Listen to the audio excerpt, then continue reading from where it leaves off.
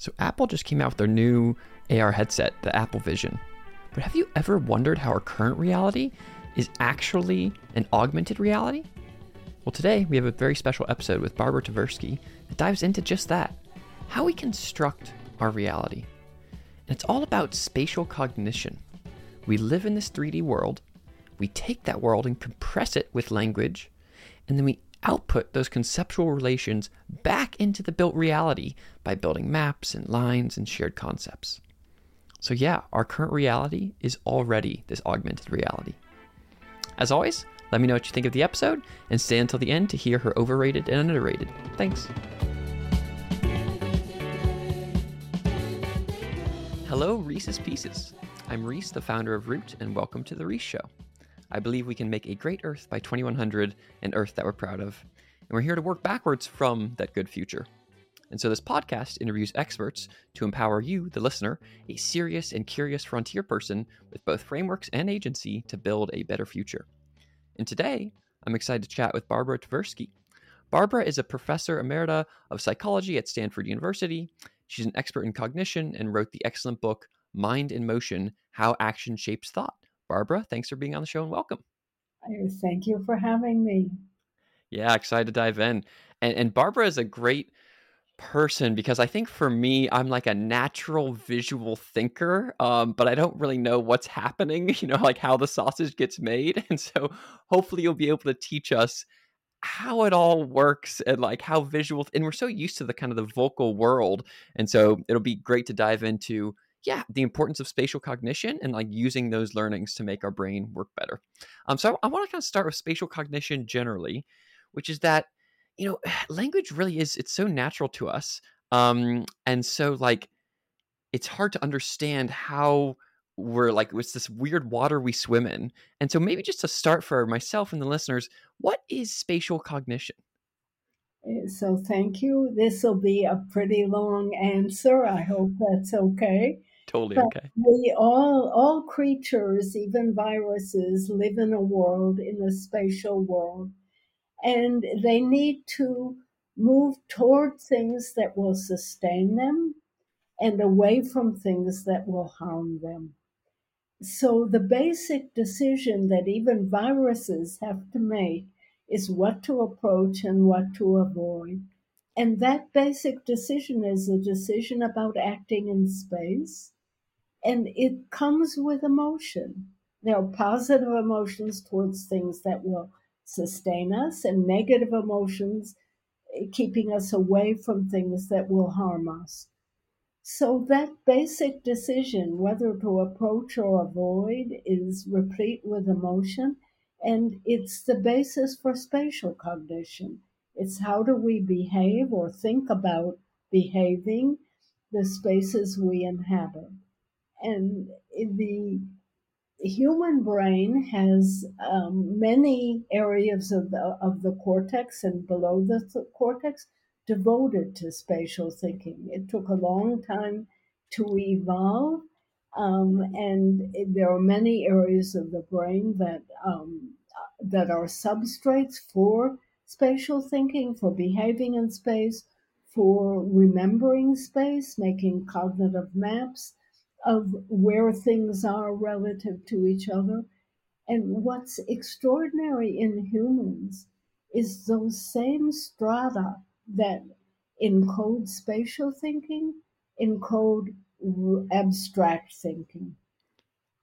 So we can think about things that we like, don't like. We can think about people that are close to us, not about social spaces, about spaces in time, and conceptual spaces. And those spaces are represented spatially in the brain. So that's the brain foundation for my claim that spatial thinking is the foundation of all thought. Yeah. A great deal of that is in hippocampus and neighboring areas. And again, in humans, these support thinking about just about everything. You want to keep your hippocampus alive, don't let it shrink, don't endanger it. It's important. Okay, I'll keep my hippo. I have a hippo, and I'll keep my hippo safe in my backyard, and I'll keep my hippocampus in my brain also safe. I think I love what you say there about it's a reminder for us that there's a that yeah we are we didn't just pop out of something. It's like no there was apes before us and there were other mammals before us, and that there's a yeah all animals have this approach avoid thing, and so we all have a spatial sense of the world, and we kind of understand spatially as we're like biking around and we like dodge something. But this bonus one, which I think is really really interesting, which is mapping the spatial world to the abstract world. And I know for me again personally, it's like I kind of do that naturally in some ways, or it's like there's like graphs. You can think we had 2D graphs, or like I don't know 3D graphs, or like putting things. But tell us more about that intersection between abstract thought and spatial thought. So we see it in language. All good things go up. When we feel good, we stand straight. When we feel bad, we slump. We can see that in other people instantaneously if they're up or down. So we even use up and down to describe mood. It's there in all cultures. It's not just English. We say someone's at the top of the heap or someone's fallen into a depression. So we use that vertical dimension in language and in gesture, as I've just done, top of the heap, fallen into a depression. So it comes naturally in gesture. We do it without thinking about making gestures. They happen to us. And in fact, they tend to precede speech. But we have those metaphors in or ways of speaking in speech in every languages. Up is good, powerful, more, and down is hell. Up is heaven. So down is the opposite. And it's probably tied to gravity, which is the major asymmetric force in the world. And so going up takes resources. It takes health, it takes money, it takes strength. We all grow taller, most of us, as we get older. Then, when we get really old, we start to shrink. We're less powerful. So, it's fighting gravity, going against gravity, takes those resources. And that seems to account for the idea that up is in general good, more, and so forth. Our piles of money grow taller. So there are many reasons, but the fundamental one is probably gravity, why we have this conceptual mapping that up is good and down is bad. So economists seem to violate that. Bad things like inflation and unemployment go up. And we could say economists are perverse, but I'd rather not say that. And instead, it's because numbers go up. So inflation is measured in numbers, so is unemployment, and the numbers go up. And if you have two conflicting dimensions that are vying for the vertical, then often numbers win. And that's why the bad things, inflation and employment, go up. Unemployment seem to go up. Um, so horizontal is more neutral. There's nothing in the world that is asymmetric around horizontal. Our bodies are slightly asymmetrical. Most of us are right handed, and a few of us are left handed. And that seems to play a role in value. There's been some work by Daniel Casacento that right-handed people tend to use their right hand for good things, their left hand for bad things, the reverse and left-handed. But other dimensions don't get mapped that way onto right and left. What seems to be a powerful determinant for asymmetries along the horizontal is reading and writing. So most European languages go left to right, and many Middle Eastern and Asian languages go right to left. And so certain things like increasing time or even increasing value go left to right in cultures that read and write left to right, and seem to reverse in cultures that write and read right to left. But that gets complicated because even those cultures see standard graphing, which does go left to right.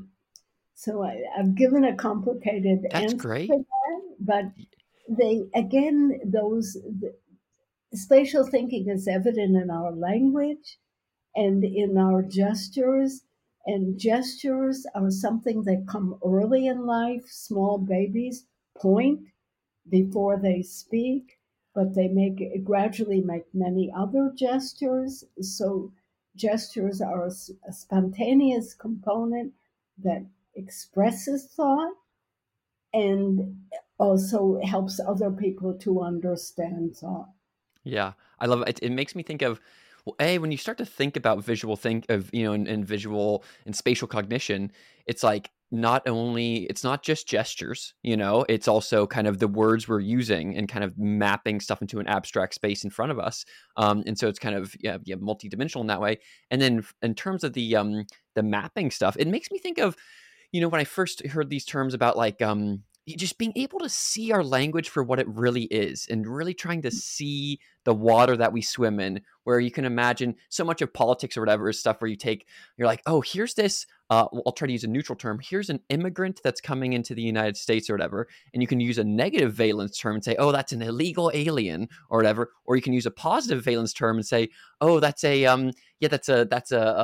undocumented, immigrant or whatever. And so you can kind of, when you start to see people use the positive and negative forms, you can start to be like, oh, wow, this is, you can start to see kind of the emotional valence going up and down with language that people are using. I think similarly for me, it's been helpful to, in your explanation there is like, once we start to see like, oh, okay, the words that we're each using, you can kind of add an additional layer on that, which is the spatial layer. And you're like, oh, here's kind of the visual metaphors that we're using as we're speaking about what we're speaking about. I want to ask a question about the x-axis there, because I agree with your y-axis stuff. I feel like for me the x-axis is so much time. Is like it's very often time. Is that, what do you think about that?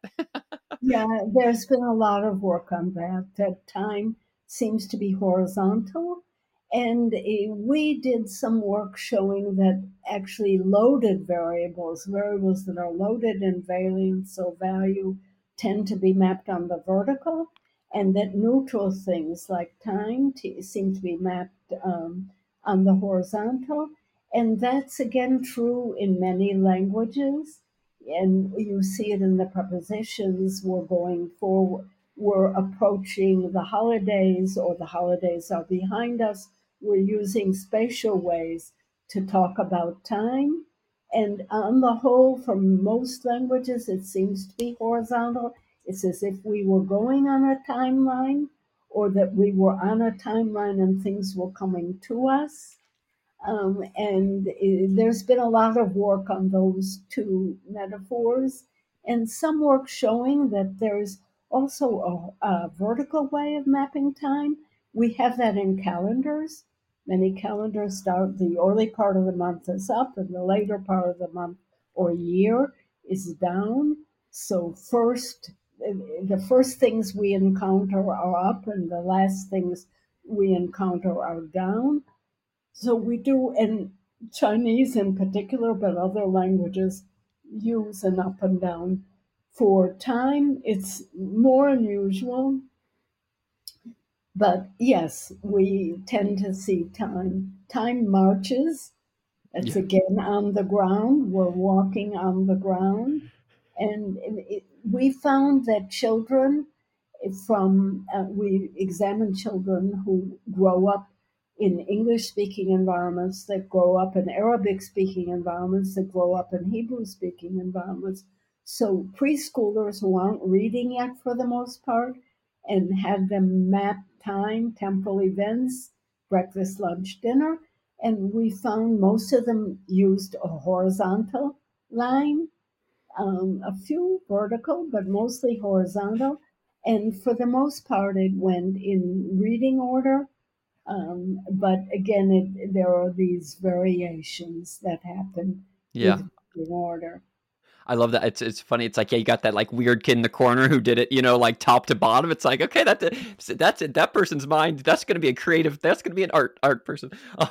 It makes me think too about there's this good book called The Unfolding of Language, which gets at the preposition thing that you just chatted about, which is that as language began to emerge, and who knows about all the stuff you've known more than I do, there was a we just had kind of nouns and verbs, and then we'd say like, oh, that the something being in front of or behind me, those things went from you should just talk about your butt as your behind, but then you're like, no, you can use the behind idea to talk about something that is behind you.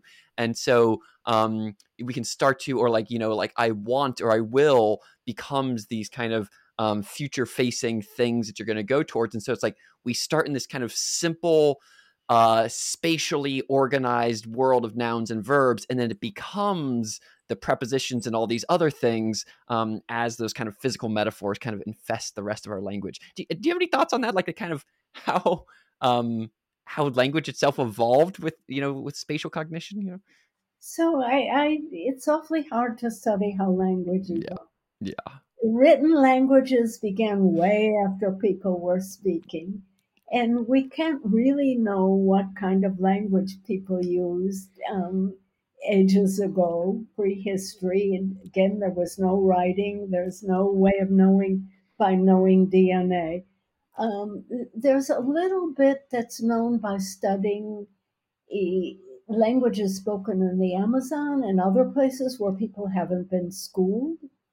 And mostly what's been studied there is not so much what parts of speech, because those languages seem to have all parts of speech, but numbers. And there's some language being studied in deaf communities that where the people weren't exposed to sign and made up languages. They made up signed languages. So, what concepts come easy for them and what don't? And I'm not up to date on that work, but a book that just came out by Susan Golden Meadow it reports on her research with home sign and what concepts tended to be worked through in language before others. I don't there must be something there on when parts of speech evolve. And my hunch is similar to yours that because we're pointing to things, nouns are, and we can enact verbs to a certain extent, but it's harder. Prepositions are relations between one thing and another. So conceptually, they're denser, and it might be the case that they come later. There's been a lot of work on how prepositions map to space, and they differ across languages enormously. So one of the mistakes that people make in learning a new language is not mapping the prepositions correctly because they're often very idiosyncratic to languages. Some have many, and even Korean has one for fitting tightly the way a ring would, or fitting loosely the way kaftan would. We don't make that distinction in English. So there are, and again, those prepositions do map to space and to spatial relations, yeah, but they exactly. can map differently in different languages. That's cool. Yeah, it makes me think that there's like there's like you can imagine a level 1 reality where you're just living your life, not really thinking about how you're speaking. A level 2 reality is where you can see spatial cognition in all of the languages that in all of our language. And then level 3 is like being able to do it across language, which is something that, like, oh, how does Korean work? How does, and being able to like to kind of find some core concepts there. And I think, yeah, it's a really interesting. The other thing I want to chat about here is you have this great concept. I think we've been chatting about this kind of matrix that you can see of when you start to like see the world and language as this spatial thing. But then you have these great two little kind of phrases in your book about we put the world in our mind and we also put our mind in the world. And so there's this kind of in addition to it all being like existing in our minds, there's also this like weird kind of feedback loop with reality itself. And so tell us more about what you mean by those two statements and how that changed us. So I'll get to that because it's a. But let me just add about space in language. Yeah. We often say our minds are going in circles, our thoughts are going in circles or zigzags. So we do think of thinking in spatial ways, or our minds are going all over in many different directions. And the underlying structure there is often networks, which are how do you get from one thought to another thought? And again, that has parallels in how do I get from one place to another place.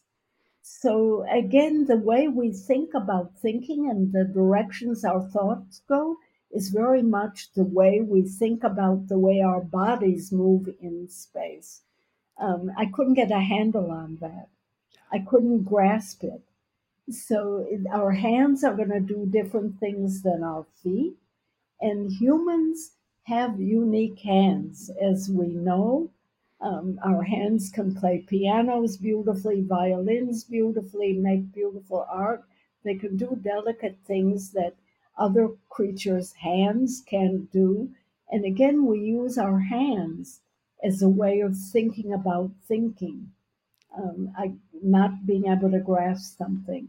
So I wanted to just point that out that the language is embedded in with the way we talk about thinking and the way we talk about talking. And much of that comes from things we do with our hands and things we do with our feet in space.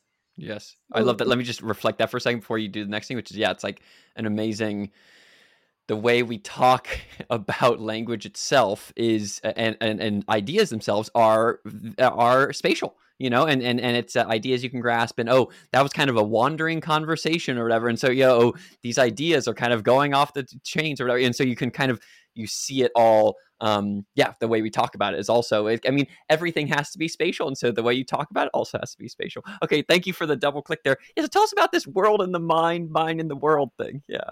So, a world in the mind, again, how do we represent space? And the neuroscientists have done a beautiful work in the last 20, 30, even 40 years on showing how the world is represented in hippocampus and nearby areas, hands in other areas, but that we have a great deal of the brain dedicated to representing what the outside world is like and how to navigate it. Half the cortex is spatial. So, and spatial is, blind people can have excellent spatial cognition because it's spatial, not just visual, and they navigate in other ways with landmarks that are visual, but might be sound or smell or texture on the ground. Also, using time, you pointed out the nice parallels between space and time, and there's lots more to say about that. The mental maps of rats, for example, are established by movement and time. So time and movement are right there in our representations, internal representations of space. Humans have the advantage of using language to create spatial representations. We don't have to experience traveling in Rome. I can build a mental map of Rome just from descriptions of it or maps of it. And I often do that when I travel. I study a map and I read descriptions in order to know what I'll be experiencing when I experience it. So that's putting the world in the mind. Humans make maps. And maps go way back into antiquity. You can find remnants of them going back 10,000 years, even farther, long before written language was there. Maps in the sand probably went back farther, they just aren't preserved. So we've put the world in our minds into the world in the form of maps, rudimentary ones. and more exact ones for eons. Again, they go way back. What else do we put in the world? Again, our evidence often is cave paintings or petroglyphs. These were very difficult to create. I mean, you have to have cave paintings, you have to know paints that will stay on the walls. You're going in the dark. There are dangers there because if there are no real paths and that you can suddenly have fall off a ledge, so you needed light in some way to carry in there. So making cave paintings is a huge effort, and what they put in cave paintings then had to be significant. Same with petroglyphs, you have to carve in stone, and that's a great deal of effort. So all of those ways, or carving pieces of wood, which was also a way to preserve maps, or stringing bamboo together, another way of all of that takes great effort and great knowledge. So, but we people have done it for millennia, and there must be reasons why people did it. So, those are the spatial things are important parts of our lives. What else did we put in the world? We put images of people, often people in hunts. So stick men with bows and arrows you can find all over the world, or stick people with bows and arrows. On a hunt, you find animals. Again, they were important sources of protein to people. So you find putting our mind in the world went way back. There's also number, not number as we know it with numerals, but tallies. And tallies go way back and all over the world. One to one correspondences between something and a mark on a tally. And that takes a great deal of abstraction, thinking of thinking of things just as one example, one person, or one bushel of wheat, and not thinking about the wheat or the person, abstracting it to a single entity and stringing together entities. Takes abstraction, and again, tallies went way back, and they're out there in the world representing things. So we've put our mind in the world for generations, more than we can count. But we can see the mind and the world in cities everywhere. There are lines separating lanes for cars. There are lines for buses, lines for bicycles, lines where you can park, lines where you can't park. There are signs where you can turn, signs where you can't turn, stoplights, zebra, um, zebra stripes for pedestrians where you must stop for them. So we've essentially turned the world into a diagram, and that allows us to move safely and prevents us from moving in places where we would endanger each other or other things. But we're hardly aware of the fact that we're moving in a diagram, living in a diagram. More and more, we design the world, and part of that is not just building homes and streets and hospitals and stores. We put diagrams on the streets and in the this close air that guide our movements and Yeah. control our movements. So the mind in the world is there. It's there in diagrams. It's there in photographs. It's there. You can't read a textbook without having diagrams and visualizations. It's there in writing. And writing began as pictographs or ideographs. The alphabet was invented only once. Yeah. Most languages began in this pictographic way. You run out of pictographs quite quickly. Their verbs are problematic, nouns are easier. So eventually, people, instead of developing this visual correspondence, thought of developing a sound correspondence. hence the alphabet. And again, the alphabet was invented once, but adapted to many, many different languages. Thank God they invented it. I'm glad, that whoever that, that random person was. I think it's a great and I love thinking about it. It's like and just to kind of reflect what you said there, there's like, we're living in the world, and you can imagine the world without us is just doing its thing. There's trees and there's random things, or there's the earth. But then what we do is we kind of take that all as input into our brains, and so we're kind of putting the world into our mind, and that's both reflected like neurobiologically, in terms of the structures that it turns into, in terms of nested hierarchies or whatever. And so that kind of those concepts and that physical world out there is actually put into our brains. And then what we do is then we kind of externalize it again, and we say, okay, great, here's like this, here's what I understood the world to be, here's a map of it, here's what Rome looks like on a map or whatever. And so there's this like, yeah, taking it in and then pushing out like kind of our kind of compressed abstractized representation of whatever we took in. And then in addition to that, like seeing our world, whenever we move around the world these days, or I'm in my room right now, it's like, my room is not some kind of white box. The room is full of there's a thing on the door that says to turn it, that has like a little knob, and there's the window is a square so I can look through it or whatever. And so all this, thinking of everything as a diagram that tells us like where we should go. That's kind of the world we live in, is this kind of manufactured spatial reality. Did you have any thoughts on that reflection? So, yeah, no, absolutely. And I can go in a supermarket in Japan and know how to purchase.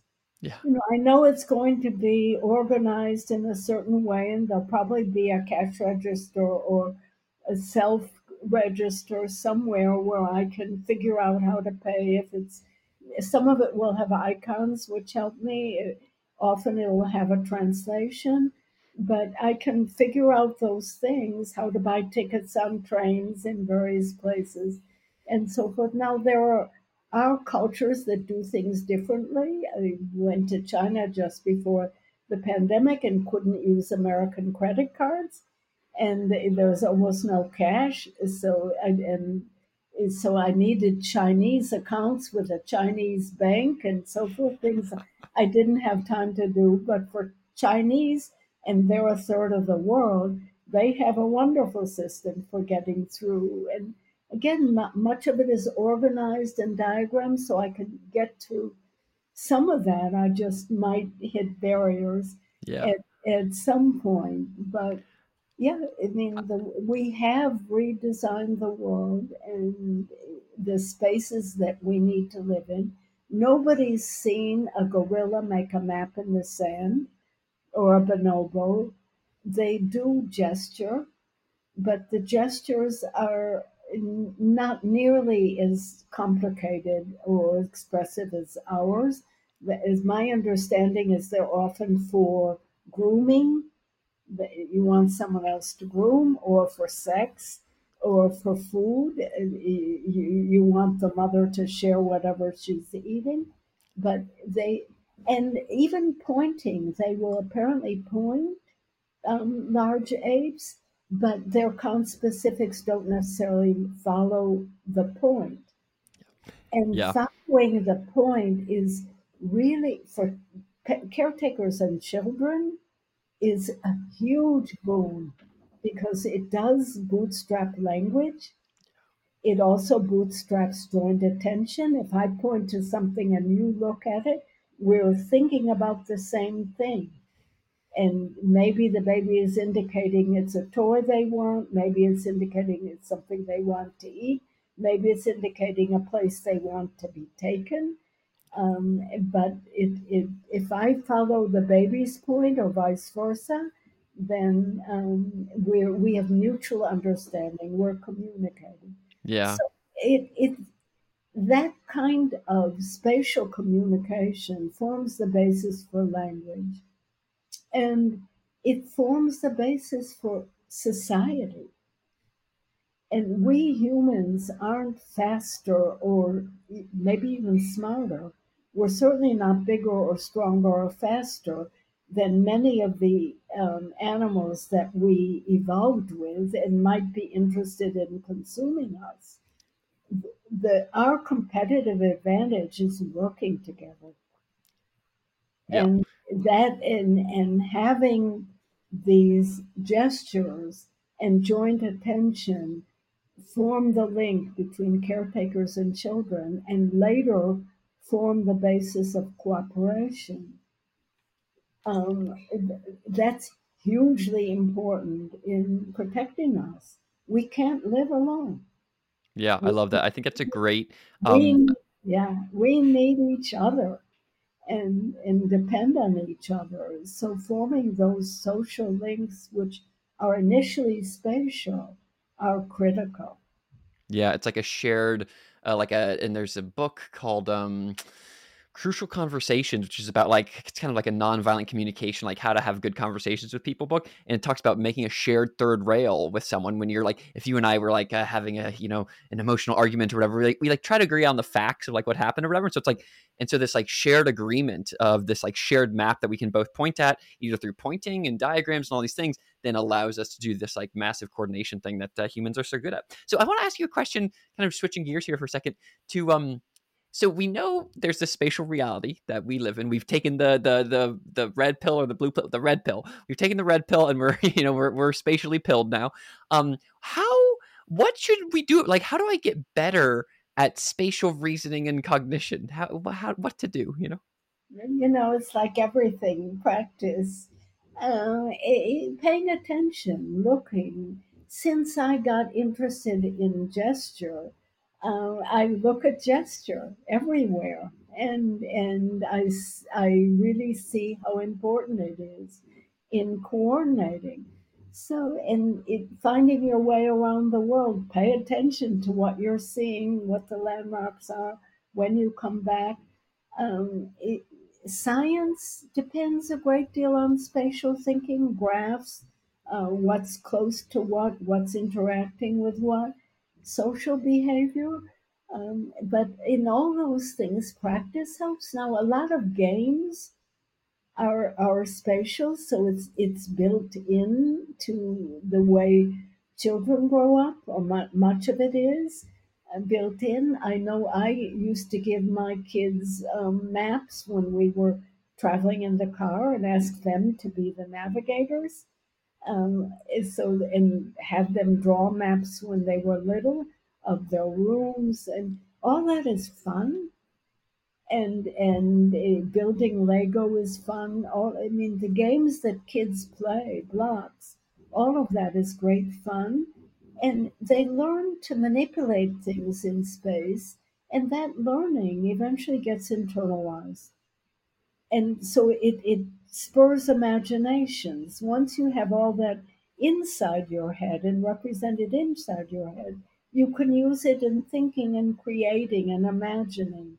So the more experiences that we have with puzzles and with board games, and so, which again are spatial, and creating things, all of that helps our spatial thinking, and in turn forms the basis for the abstract thinking, so that we can.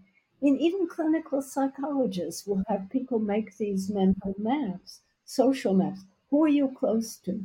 Who are you not close to? So you map that out. You map out what are your goals, what's close to you in your goals temporally or feasibly, and what seems a little distant, and how do I arrange those in space relative to me? How might I see someone else's perspective? That perspective taking becomes crucial in any kind of social interaction, political interaction. So thinking about my perspective, but thinking about what's there, how are they seeing the world? What's close to them? What's not? What annoys them? What's their perspective? And then what's the perspective overhead of the whole organization I'm in? How do people relate to each other and ideas relate to each other?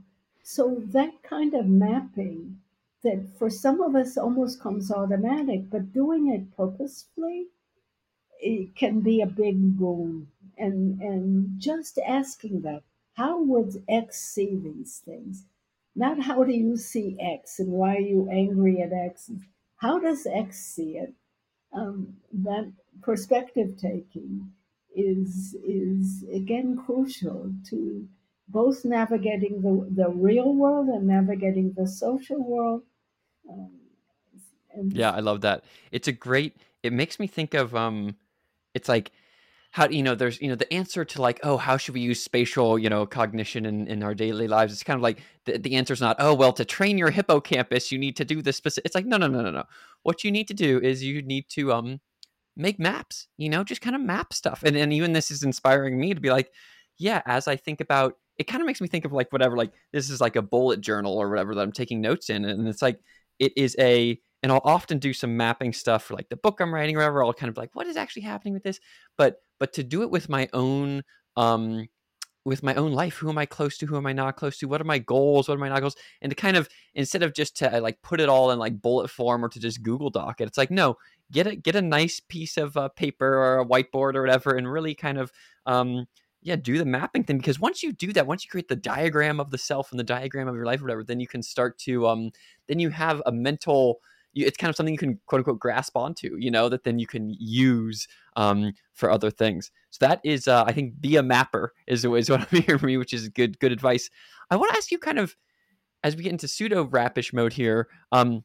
One is for our listeners, man, you have these 9 laws of cognition, which are so good. And as I read them, I was just like, oh my God, all these are bangers. Like they're just like, they were so good. I was just like, um, and so I guess I want to ask you, maybe what I'm going to do is I'm going to read out all 9 of them, and then I'm going to ask you to say your favorite one, and then the one you think is kind of the you're going to have to choose your killed children. Like if you were to choose your favorite and then choose your least favorite, that's what you're going to do. So I'm going to just read them out. The first one is, there are no benefits without costs. The second is, action molds perception. The third is, feeling comes first. The fourth is, the mind can override perception. The fifth is, cognition mirrors perception. The sixth, which we've talked about a lot today, is, spatial thinking is the foundation of abstract thought. 7 is, the mind fills in missing information. 8 is, when thought overflows the mind puts it into the world. And then 9 is, when we organize the stuff in the world the way we organize the stuff in the world the way we organize stuff in the mind. And so we kind of chat about a couple of those, like number 6 about spatial thinking, number 8 about when thought overflows the mind, it goes into the world, number 9 about organizing stuff in the world the way we organize stuff in the mind. So there's a lot of kind of the feeling comes first one stuff. So they're all kind of juicy and good. What's your what of the 9? Yeah, what's your favorite child? so I'm going to turn that back to you. And which one would do you think we haven't discussed that might be Ooh. worth Yeah, discussing? no, that's a good question. I would love to discuss um feeling comes first. Well, feeling comes first. I said at the outset, and that's we. The basic decision is approach or avoid. Yeah. And, Okay. and approach is positive, feel good. I'm excited for that. Avoid is I'm afraid of that. I don't want to go there. It might harm me. What's interesting about that, and one of the first things I ever learned in psychology, is for humans at least, and probably even for viruses or amoeba, those can be mixed. There are things that I have want to approach and want to avoid. I mean, going down to the or going starting with temptations, like wouldn't it be wonderful to eat those delicious looking desserts, and then maybe I shouldn't. Uh, and so we have those approach avoidance situations, and inevitably in space and in real life we're conflicted, and that is almost an existential a dilemma that humans have and have to deal with all their lives and in many ways. So even small children, the electric outlet is terribly, you just want to put your fingers in it, right? There are holes there and they're just right for fingers. And you somehow have to either cover them up or teach a child that no, don't put your fingers in that. So the world is replete with those dilemmas of things that we want to approach but might harm us, and that we have to deal with in many ways all our lives. So I made that simple, the approach avoidance, but and sometimes it is simple. You're a small child being picked up from nursery school, and your parent comes and you run toward them. But even those, by the time kids are 2 or 3, they want to go back to their friends too. So that becomes conflicted. So I made it a little, and again, it's spatial. Do I run to the mother or the father or the grandmother who's picking you up, or do I go back with the kids? And you often see people wavering. Yeah. So that again becomes I oversimplified it. I mean, the mind oversimplifies all the time, and that I didn't put. It could be a 10th cognitive a law that we tend to categorize instead of seeing things on dimensions. It makes things much easier. There are good people and bad people, Democrats and Republicans, foreigners and citizens, and we tend without seeing gradations. And in our era, that is seeing gradations is essential, and perspective taking is essential. And again, they're both spatial. We think of things as on a line, and we don't want to group them into good and bad. We want to see that people are essentially both good and bad, and we want to. So it those are spatial issues and perspective taking. So if I had to leave with kind of messages for larger activities than just navigating space, but navigating life. Those would be some, and they're lessons we have to learn repeatedly. It's just too easy to Yeah. say something's a table or a chair, and ignore the fact that some things can function quite well as both. Um, Yes. I love that. I love that kind of example of, well, yeah, thinking about feelings as, yeah, that the core thing is, yeah, the approach. There's feelings like happy and sad, but it's all like the approach avoid is a really good way to think about. Yeah, that those things come up in you all the time. Oh, we're excited. We both approached each other for this. I emailed you, and then you emailed me back, and we're like, great, let's do this. And then we avoided, I don't know, the rats in our basement or something. And so, yeah, that kind of, our life is full of these things that we're being pulled to or away from. And then similarly, yeah, I totally agree on the seeing things as gradients versus, yeah, in our mind is so desirous to kind of categorize and simplify all the time, just doing that. But then, as you said, I think doing it with simple things where it's like, it might be hard for me to think about, my ex-girlfriend or whatever as a nice person, or, but it's easier if I take, to start something like a table and a chair, and just to have a little bit more of a flexible mindset. Like, what, that chair could also be a table, and that table could be a chair. And so to start having that kind of flexible mind around kind of other things in your life is good. So I want to ask you one kind of final question here, which is a couple of these overrated and underrateds. And so I'm going to say a thing, and then you're just going to tell me whether you think it's overrated or underrated, and then give me one sentence, or and one sentence on why. And the first one, Apple just came out with their new Apple Vision, VR AR thing. Do you think that VR and AR is underrated or overrated? so again, I'm going to resist simplification. I'm more excited about VR, about AR, augmented reality. And it's partly I've been working with people doing that, but it's more that I can see the potential. I go to an archaeological site, and my augmented reality will show me what it looked like. Or I go to a museum and I see a painting, and my augmented reality will give me other paintings of the same painter, some historical context, and so forth, whatever I want. But I'm still looking at the painting. I go to a sports event, and I mean, television does this a bit now. But it'll show me other cases where this batter struck someone, it struck a home run. It'll show me statistics about that batter or about the pitcher. But I'm still enjoying watching the game, and I'm getting more information while I'm watching them. I'm trying to put together Lego or put together my kid's bicycle, and augmented reality gives me instructions. So I'm more excited about that. Virtual reality takes me away from the world. And that's great for gaming. It can also work a bit for social situations, although the meta experiment was pretty much a failure on that. But we're using something close to it. When during the pandemic, many of us had Zoom meetings with family that we couldn't see, and those sorts of things might have been more fun if we'd had a fuller immersive experience from that. Yeah, I love that. Yeah, but so what I'm hearing is, yeah, VR probably overrated, AR underrated.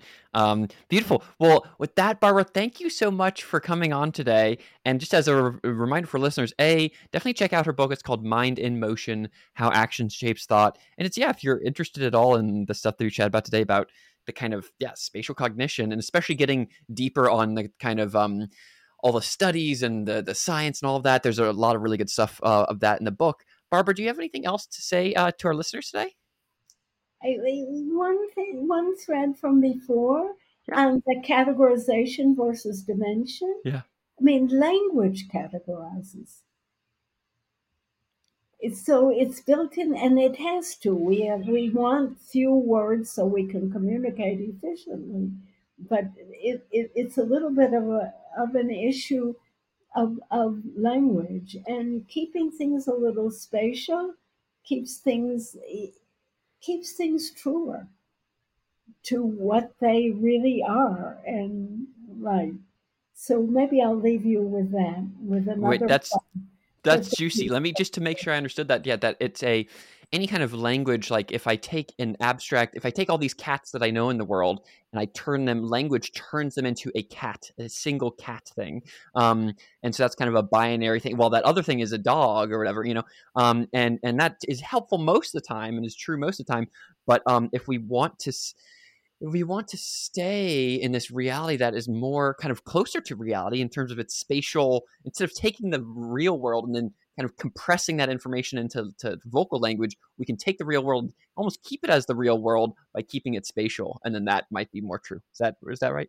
sure. I mean, that's one, and we want to use both. But use both. Yeah, totally. Yeah, don't necessarily keep talking to people. Well, beautiful, Barbara. Thank you for this. It's awesome to just hear your yeah, you have a great mindset on all this stuff, and it's cool that you're just like sharing this knowledge with people. So thank you for that. And thank you, listeners, for listening today. Goodbye, everybody. Thank you.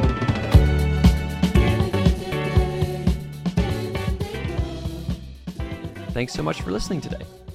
If you like the show, please give us a 5-star podcast review or subscribe on YouTube. And if you'd like to chat about this episode with a community of amazing, smart, ambitious, divergent people, come on by and join our Discord. You can find it at root.co. That's ROOTE.co. And then finally, if you'd like to contribute to these ideas being shared more widely in society, you can support the podcast production team at patreon.com/Reese Lindmark. That's patreon.com/RHYSLINDMARK. Thanks, and see you here for the next episode. Bye.